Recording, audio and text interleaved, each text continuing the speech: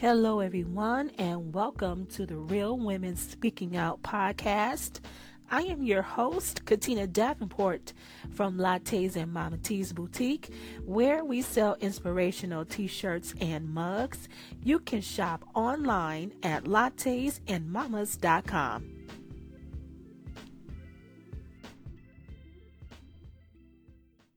So this is episode 4 of the podcast. I'm going to talk about marriage today and how to have a loving marriage. This is marriage basics, more of like a marriage 101, and I will share some insight from my own marriage. So stay tuned.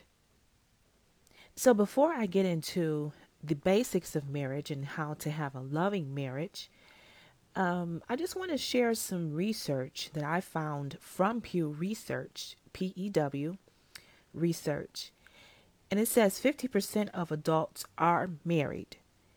80% of couples are headed to divorce in the early years, which is 4 to 5 years. And many people nowadays that are getting involved in relationships with people are fearing marriage. They don't want to be a part of the statistics. And I think now the divorce rate, the overall divorce rate is around 53%. So they're thinking, okay, well, I'm not going to get married. And it's not the institution of marriage that's broken, but it's the people that get married. No one is completely perfect, of course. And there are things that people come with. They come with a lot of baggage.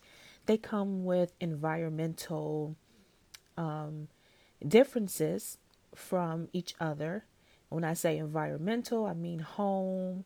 It could be where they have lived. For instance, my husband grew up in Detroit. I grew up in Detroit, but I moved out to the suburbs when I was in 5th grade. So that kind of shifted my focus and my mindset. Whereas my husband was in Detroit and his mindset is a little bit different than mine. And so marriage is a choice. So it's important to choose wisely. There are many non-negotiables in marriage. Like one of them that I've had was I didn't want my husband to have any children or my future husband to have any children, mental health issues. I wanted him to be a Christian at that time. I wanted him to have a great job and be willing to work out differences. I think it's very important for individuals to have non-negotiables before they get married. And many times people have this long list. I just had a list of a couple things that I didn't want to I didn't want my partner to have before we got married. Let me be perfectly honest. This is my second marriage, and my first marriage was horrible. It didn't last long. I got out of the marriage. Well, I separated myself from the marriage 9 months into it, and we were finally divorced about a year and a half later. Well, a total of a year and a half. We were married together. But anyway, when I got married again, I really wasn't expecting to get married. And like I mentioned before, I did have some non-negotiables because of the things that I experienced. And I knew what to look out for. When I got married, I was very naive. I was very brand new to relationships. I didn't have a whole lot of them. And unfortunately, I fell victim to someone who was just not right for me.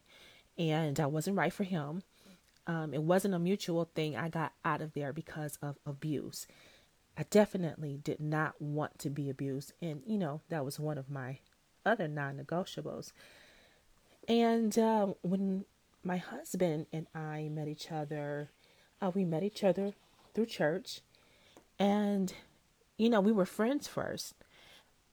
He actually met me when I was pregnant with my first child. I didn't know that we would end up married a couple years later. And, things began to go very, very smoothly. And I noticed how this man was loving me. And I felt totally loved. He was very helpful. He was very attentive to anything that I was saying. And vice versa. We were both helping each other.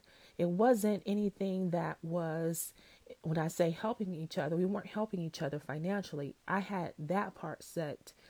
I had my own job, I had my own money. But what he was doing was just helping me.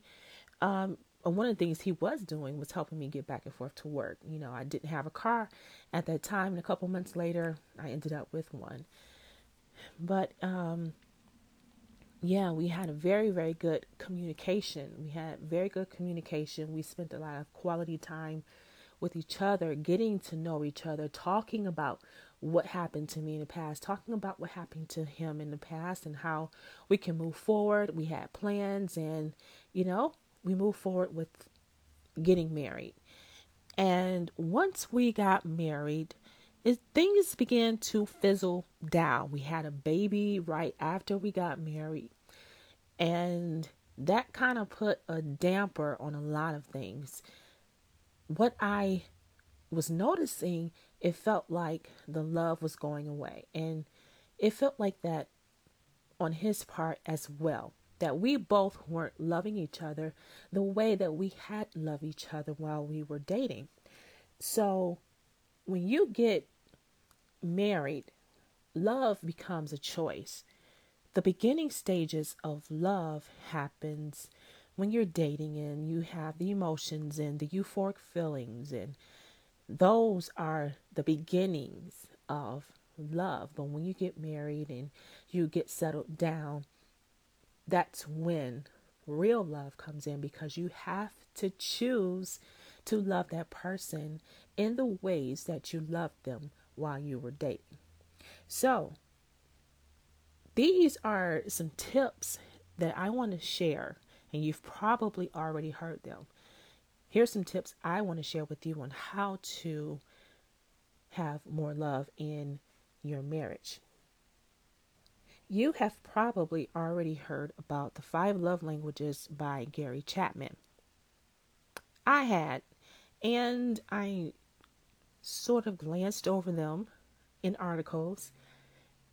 I found out what the 5 love languages were without reading the book, my husband as well. So I remember my husband coming to me and telling me that he wanted me to affirm him more. One of the things that I did while we were dating, I had this little nickname for him. And, I called him Beau, which is French for handsome. And he wanted me to continue to do things like that. And I was like, I said something really disrespectful. And I'm going to tell you what I said. I said, if you don't feel validated on your own, then what is the use of me validating you? That was very disrespectful. And he was telling me how he wanted me to love him. One of his languages is affirmations. And he likes to hear good things. He likes to hear he's appreciated, that he is welcomed, that his work is good, and things like that. So I was refusing to give that to him.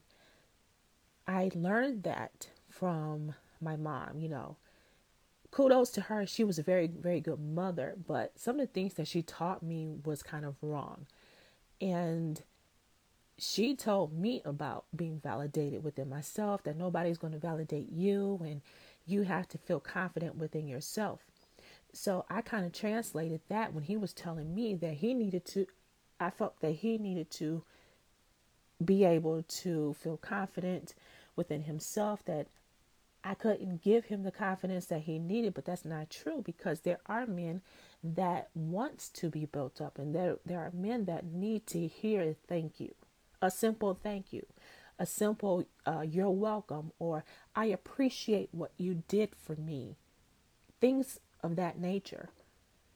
And so, yeah, I was disrespectful, didn't want to give that to him. Or when I said that, I was being disrespectful. And later on, after I began to read the book, Five Love Languages, I had to apologize and eat my words, because no man should ever have to hear their wife tell them what I said to them.